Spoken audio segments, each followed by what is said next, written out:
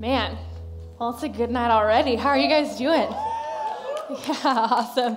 Well, hey, I know Matt had you guys talk about the Super Bowl earlier, but I feel like we need to revisit the Super Bowl because I feel like can we just all be in agreement that the best part of the Super Bowl was... Okay, I really thought we were going to collectively say Justin Timberlake halftime show. Anyone? Anyone? Yes. Okay. It was incredible. And I tried to count the number of different stages that he was on. I feel like there was 8 or 9 by the end of the performance. He was jumping around everywhere. It was amazing. I loved it, loved every bit of it. But I'm also curious, does anybody else keep up with any part of Justin Timberlake's personal life? Anyone at all? Okay, I don't know if hashtag goals is still a thing, but I feel like it is. I feel like we're still in that. And I just think that Justin Timberlake and Jessica Biel are hashtag goals because look at this picture. There it is. I mean, he looks at her like that in every single picture, which is just incredible. So guys, you don't have to feel that way. Just look like that in a picture, and girls are going to be sold. But then as I started thinking about Justin Timberlake and Jessica Biel, I was thinking about how there's actually a lot of other celebrity couples and celebrity families that we feel like are hashtag goals, and one is this family, Chrissy Teigen and John Legend. Yeah, which I'm not going to lie, I don't exactly know why they're goals. I just know that they are. I don't know if it's because they're just really obsessed with each other and really love each other, but they are goals. And then this next family is my favorite, my personal, love them. This couple right here, Blake Lively and Ryan Reynolds, who are amazing. If you don't follow them on social media, you absolutely should because they're hilarious. Their relationship is just funny. Like, you just want a relationship like that. And then finally, there is the royal family of the United States, the couple that we all want to be like, the family we all want to have, and that's this one right here. Yeah. Yes. I just want to know how you can have a kid that cool. You can't teach that. It just comes from your parents. But man, they are amazing. I mean, I will never be like that. I will never have that much talent in a relationship, which means I will never have kids that cool. I will never have a family that awesome. But I think it's pretty interesting that as a culture, we tend to be pretty obsessed with the idea of the perfect family, the idea of the hashtag goals family. We all aim for it. We all want it. We look at it on social media. We hope that it's going to be true for us one day. It's what we hope for our relationship. It's what we hope for our future family. But I feel like if we were to all actually talk about the families that we have or the relationships that we're in, I don't know that any of us would say that they're actually perfect or that anyone would look at our situation or our families and say that it's hashtag goals. And I'm sure that you could look at some stuff in your family that you love, some things that you really admire, things that are unique that you hope to carry with you and you hope to carry on into your future and you hope to carry on into your future families. But I bet that you can also find some things that you don't love, some things that you don't admire, and some things that you hope don't actually carry with you into your future and that you don't carry with you into your future family. And so far in this series, we've been talking about this idea of reputation. And we've really been talking about what you are doing to create your reputation. But tonight, we want to take that a step back, and we want to get a little bit broader, and tonight we're going to talk about your legacy and what's down the road. But specifically, we want to talk about the legacies that you come from, maybe the legacies that you've been born into, because every single one of you have already been born into a legacy. You're already a part of a family. You're already a part of something that is known for something that maybe you didn't have any control over, that your family was known for things before you were ever a part of it. And then even more specifically, we want to talk about what to do when there are things that are a part of your family, there are things that are a part of your legacy that maybe you don't want to be true for you. And so like I said, I'm sure that all of you can think of some things that you hope aren't true for your future, or some things about your family that you don't love, and maybe for you it's that everyone in your family goes into the same career path, or goes into the same thing. They're all doctors, or maybe there's a family business that people are expecting you to be a part of. and you're just waiting for them to figure out that you don't have the skill set to be a doctor and it's just never going to happen. That's not going to be true for you. Or maybe that you just have no desire to be a part of the family business. It's not what you want for yourself. It's not what you want to be true for you. Or maybe it's that everyone in your family just stays in the same small town and never seems to get out. And if you had just one prayer, it would be that you would just please, God, get out of that small town. You just don't want to be there. You don't want that town. You don't want that to be your future. You don't want that to be your legacy. But then maybe for others of you, it's a little bit bigger than that. It's a little bit harder than that. It's a little bit deeper than that. Maybe the things that are true about your family that you maybe don't want to be true for you are things that you don't like to talk about because they feel a little bit more dysfunctional. They're things that you don't like to think about, and they're things that you don't like to admit. And so tonight, I just want us to dive right into talking about those things so that we can figure out what to do with them on the other end. Because my guess would be that for every single one of us in the room, that maybe it's small or maybe it's really, really big, but there's at least something about the way that we grew up that we don't want to be true of our future.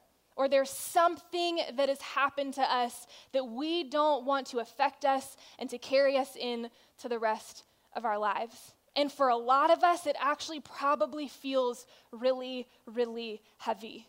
Because for some of you, maybe you have come from a family that has struggled a lot with this. There's been a lot of financial struggles. That your family has never been good with handling money. And because of that, it was never modeled for you how to handle money. And you feel like you're already racking up debt that you don't know how to get out of. And you're wondering if that is forever going to be true of your life or that's ever going to be something that you can change. But then for others of you, the thing that maybe feels true and this legacy that you see carried out throughout your family is this: divorce. That for you, you've never seen a successful marriage. You've never seen a healthy marriage, and you're wondering if it could ever be possible for you. Maybe you're even questioning if marriage is even something that you want to do because you're not sure that it can actually end up healthy and good on the other end. And then maybe for others of you, the thing that you tend to see a lot in your family is this: addiction. Maybe it's alcoholism, maybe it's drugs, maybe it's just an addictive personality that you have seen throughout your family. And maybe you're even beginning to see tendencies of it in yourself, and that's terrifying. Or maybe you're just waiting for one thing to go wrong, and you're going to find yourself on the path of addiction as well. And then for others of you, it's tough. Maybe for you, the legacy that you have seen carried over into your family is this: abuse. And maybe you've either witnessed it or you have been a part of it. And no matter what, you're just wondering, is it going to affect you for the rest of your life, or is it going to be something that you are going to carry over into your future as well? And these are heavy, and they're hard, and they're tough, but I would guess that for most of us in the room, that there is probably some form of one of these that has happened in our family that is a part of the legacy that we've come from. And again, all of us, we all come from a mess of some sort. I think we could all agree that there is no such thing as a perfect family, that there is probably, whether big or small, at least something that all of us would change about where we have come from. And so it just begs the question of this: what do we do when the legacy handed to us isn't the legacy we want to be known for? What do we do when the legacy handed to us isn't the legacy that we want to be known for? Are we forced to carry the legacies that have been given to us? Are we forced to carry out what our parents have given to us or our family has given to us? Or is there something else? Is there another way to live? Is there something else that we could do? And I think if we were to all just answer the questions in our head, we would say, of course not. No, I'm not forced to carry that.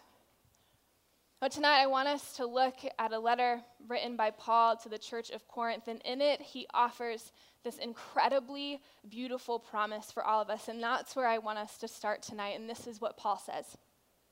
He says, so from now on, we regard no one from a worldly point of view. Though we once regarded Christ this way, we do so no longer. And so here's what Paul is setting up the idea of, is that, hey, there are different ways to view the world. That there's a worldly point of view that you can look at people through, and there's a different way to view them. And at one point, we looked at everyone through the lens of the worldly view. In fact, at one point, we even looked at Christ. We looked at Jesus through this worldly point of view, but not anymore. That's not how we're going to look at the world. We're going to look at it through a different lens, and this is the lens we're going to look at it through. And he says this. He says, therefore, if anyone is in Christ, the new creation has come. The old has gone, the new is here. Therefore, if anyone is in Christ, the new creation has come. The old has gone, the new is here. And so what Paul is saying, hey, anyone who is in Christ, which is simply just, hey, anyone who claims to be a Jesus follower, anyone who has said that they are going to follow the teachings of Jesus, that they're going to walk alongside Jesus, hey, guess what? You are in Christ. And the beautiful part of that is that that's not exclusive, that Jesus has said, hey, anyone can come and follow me, so anyone can be in Christ. And he sets up this incredibly beautiful promise that anyone who is in Christ, the old has gone and the new is here. So whatever was true, whatever has been true, whatever has been done to you, whatever is in your past, whatever is true of your family doesn't have to be true of you, because the old has gone and the new is here. And so for all of us in the room, that means two incredibly powerful things. And the first is this. It means that who my family is doesn't have to define who I will be. That who my family is, what my family is known for, the financial struggles, the addiction, the divorce, the abuse, any of it, the control issues, the passive aggressiveness, whatever it is, whatever has been true of my family doesn't have to define who I will be. And then also, it means a second thing. It means this. It means that what has happened to me doesn't have to define what others experience from me. That what happened to me, anything that has happened to me, any of the anger, any of the control issues, any time that I have felt excluded, neglected, abused, does not have to define what others will experience from me. That what they get from me can be far different than what my family has done to me. That the old can be gone and that the new can come. And so for all of us, it's easy to then just begin, well, not easy, it's hard, but we can begin to think about this question of, what do you want to be known for? That if the old can go and the new can come, then what do you want to be known for? Despite your family, despite what's true of your legacy, despite what is true of your family, what do you want to be known for? Or what do you want to be remembered for? In other words, what do you want your legacy to be? So I actually want you to take a minute right now and think about it, and then I want you to call out your answers. So if anybody has anything, what do you want to be known for? What do you want to be remembered for? What do you hope your legacy to be? And it can be anything. It doesn't have to be with your family. It doesn't have to do anything with your family. It can be absolutely anything. What are some things you want to be known for? Call it out. Do what? Building engines. That's awesome. What'd you say? Who said generosity? That's incredible. Anything else? Thankfulness. What'd you say? Love. What else? Making people laugh. That's a great one. Do you have a joke for us right now?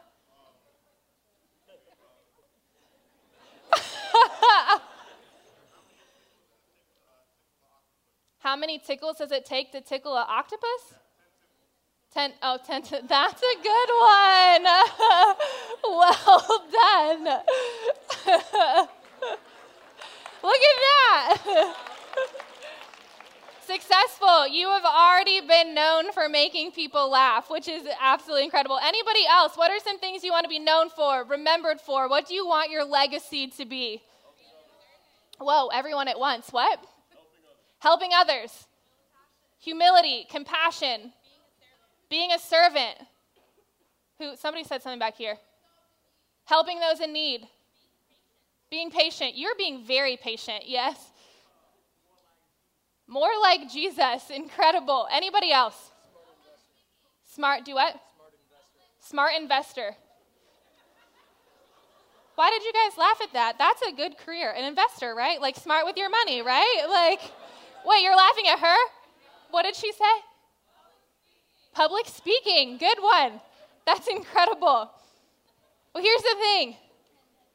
Literally every single one of those things, public speaking, investing, generosity, loving others, making people laugh, everything that you guys said, helping people in need, every single one of those things, no matter where you have come from, no matter what has happened to you, no matter what is true of your family, no matter what legacy you have been born into, no matter what has been true of your past, no matter what you have done, no matter where you have screwed up, no matter where somebody has screwed you over, every single one of those things can be true of your life.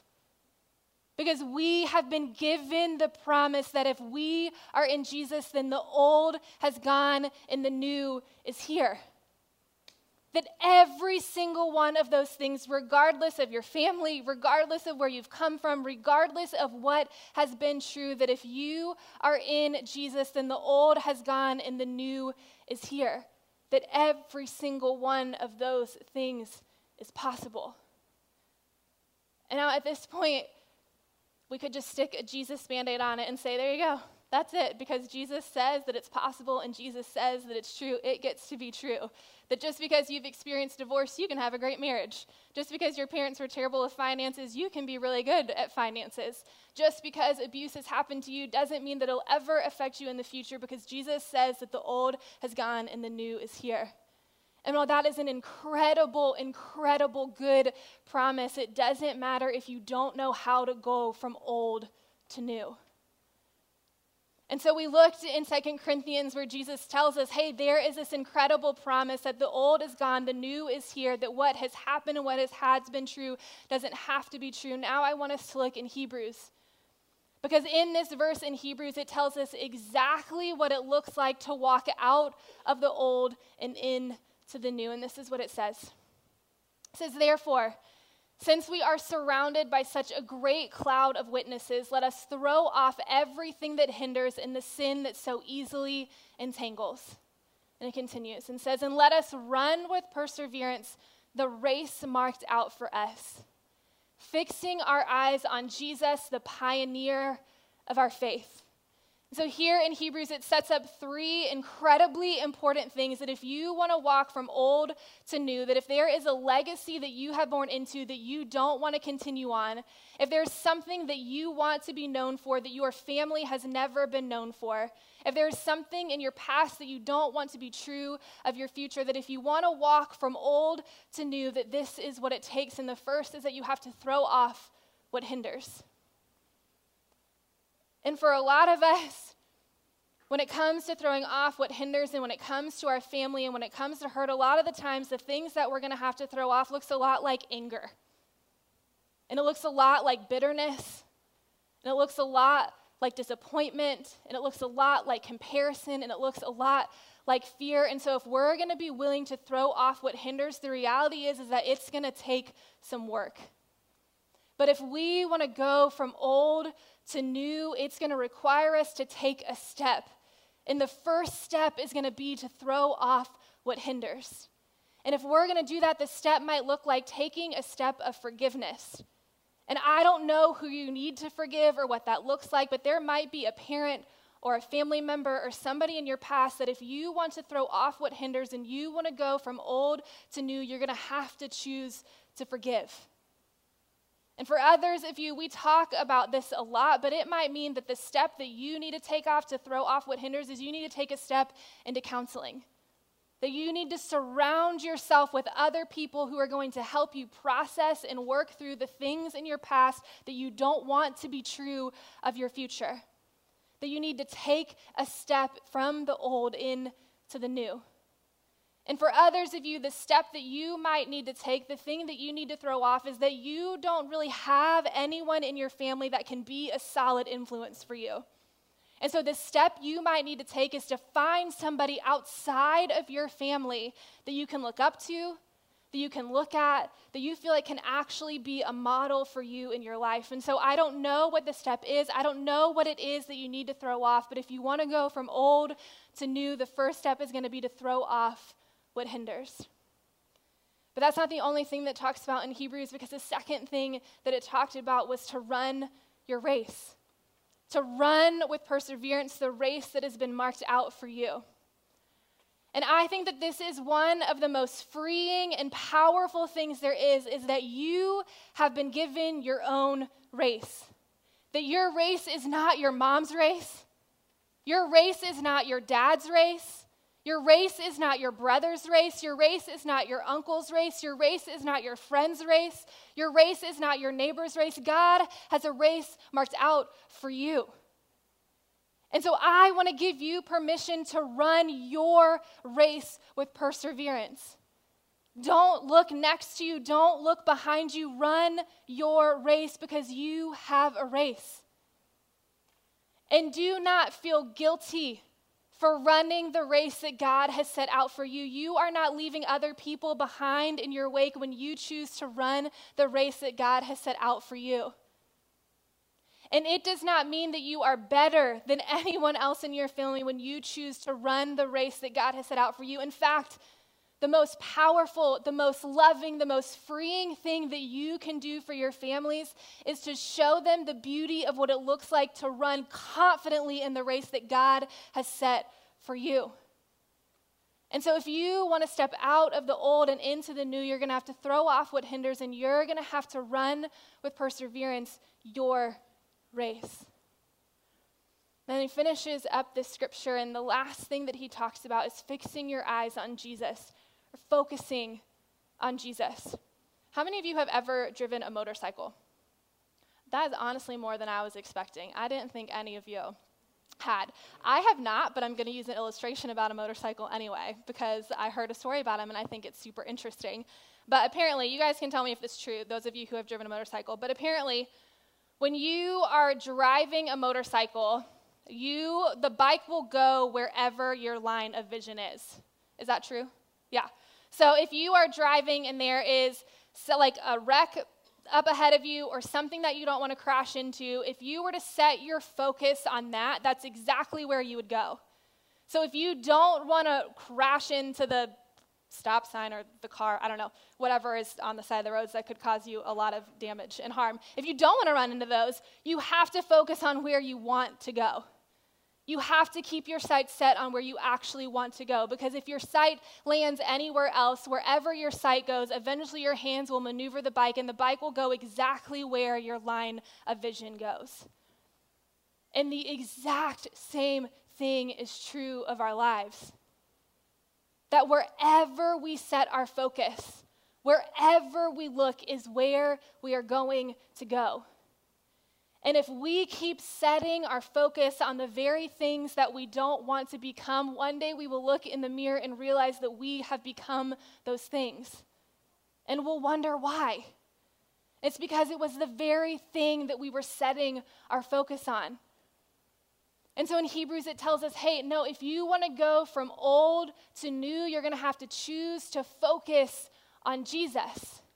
And here's the thing is I think when you begin to focus on Jesus, you are going to find a man who is full of compassion, who is full of grace, who is full of freedom, who loved people, who was kind. And he was a man who was known for loving people well. He was known for healthy relationships. He was known for running to the broken. And if you were to focus on that, if you were to fix your eyes on that, then that would be the very thing that you would become. Everything that you guys said, that you want to be generous, you want to be loving, you want to be kind, you want to help people in need, that if you were to fix your eyes on Jesus, you would become the very things that you said that you wanted to become. And I know that this can seem super overwhelming. And for some of you, you look at your families and you look at your past and you actually still wonder if it would be possible to go from old to new. But I know that it's possible because it's the story of my family. And if you were to look at my family with just me and my mom and my dad and my brother, honestly, we would be considered a pretty picture-perfect family. We get along really well. We're pretty solid. We're healthy. We're respectful. Everyone's nice to each other. We have fun. And honestly, for the most part, that's true. I mean, we said earlier that there's no such thing as a perfect family, and that is true of my family as well. We're not perfect. But when I look at my family, there is far more that I hope that I carry into my future, and far more that I hope is true of my family down the road than things that I would change and things that I would hope aren't true. But if you were to take a step back, that hasn't always been true of our family. Because my mom comes from a family where addiction is super prevalent, where alcoholism and addiction run rampant. And I know that a lot of you have probably experienced addiction and alcoholism, and you know how devastating it is to watch it ruin relationships and watch addiction wreck lives. And that was what my mom grew up in. And my dad, his parents got divorced when he was an infant, and by the time he was 3 years old, he completely lost contact with his biological dad. And so my dad never grew up knowing his biological father. He wasn't present in his life at all. And I know that a lot of you don't know your biological father or have felt neglected or abandoned in some way, and you know how hard that is to process and how difficult that is to deal with. And I don't know that my parents ever made a conscious decision that their family was going to be different than the family that they came from. And I didn't get to be a part of my parents' entire journey, but I do know that some things are true because I've seen them. And I know that my parents decided to throw off what hinders, because I have never heard either of my parents say a negative thing about the families that they've come from, ever. I've never heard my mom speak negatively about her family, but in fact, for my mom, it started with her parents who began to break the chain of addiction, and my mom began to solidify it even more. But she loves her family and respects her family and has never said anything negative about them. And my dad, the conversation of his dad not being around was a super open conversation in our family. And I never heard him talk about his dad with any ounce of bitterness, with any ounce of anger, or with any ounce of disappointment, because at some point he chose to throw those off, and he chose to forgive his biological dad, and he never blamed his dad for what he did. And in fact, because it was such an open conversation in our house, my brother and I knew our biological grandfather's name, and when we were in high school, we Googled him, and we found him. And my dad reached out to him at 43 years old, so 40 years after he lost contact with his biological dad, he reached out to him. And they had a conversation. And through a series of conversations, they had reconciliation, and they forgave each other. And my dad's biological dad is now a part of our family, and he is a part of our lives. And I know that my parents made the decision to run their race.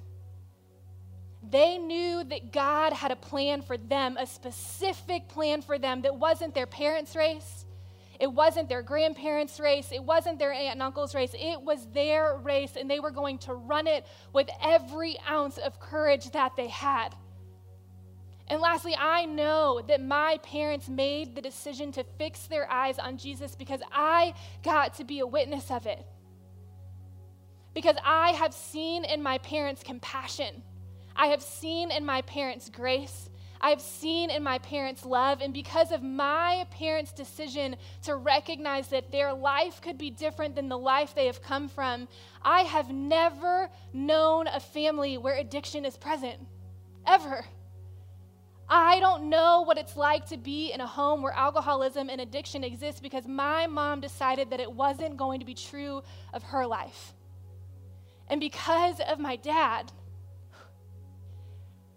I have never known what it's like to not know my biological father.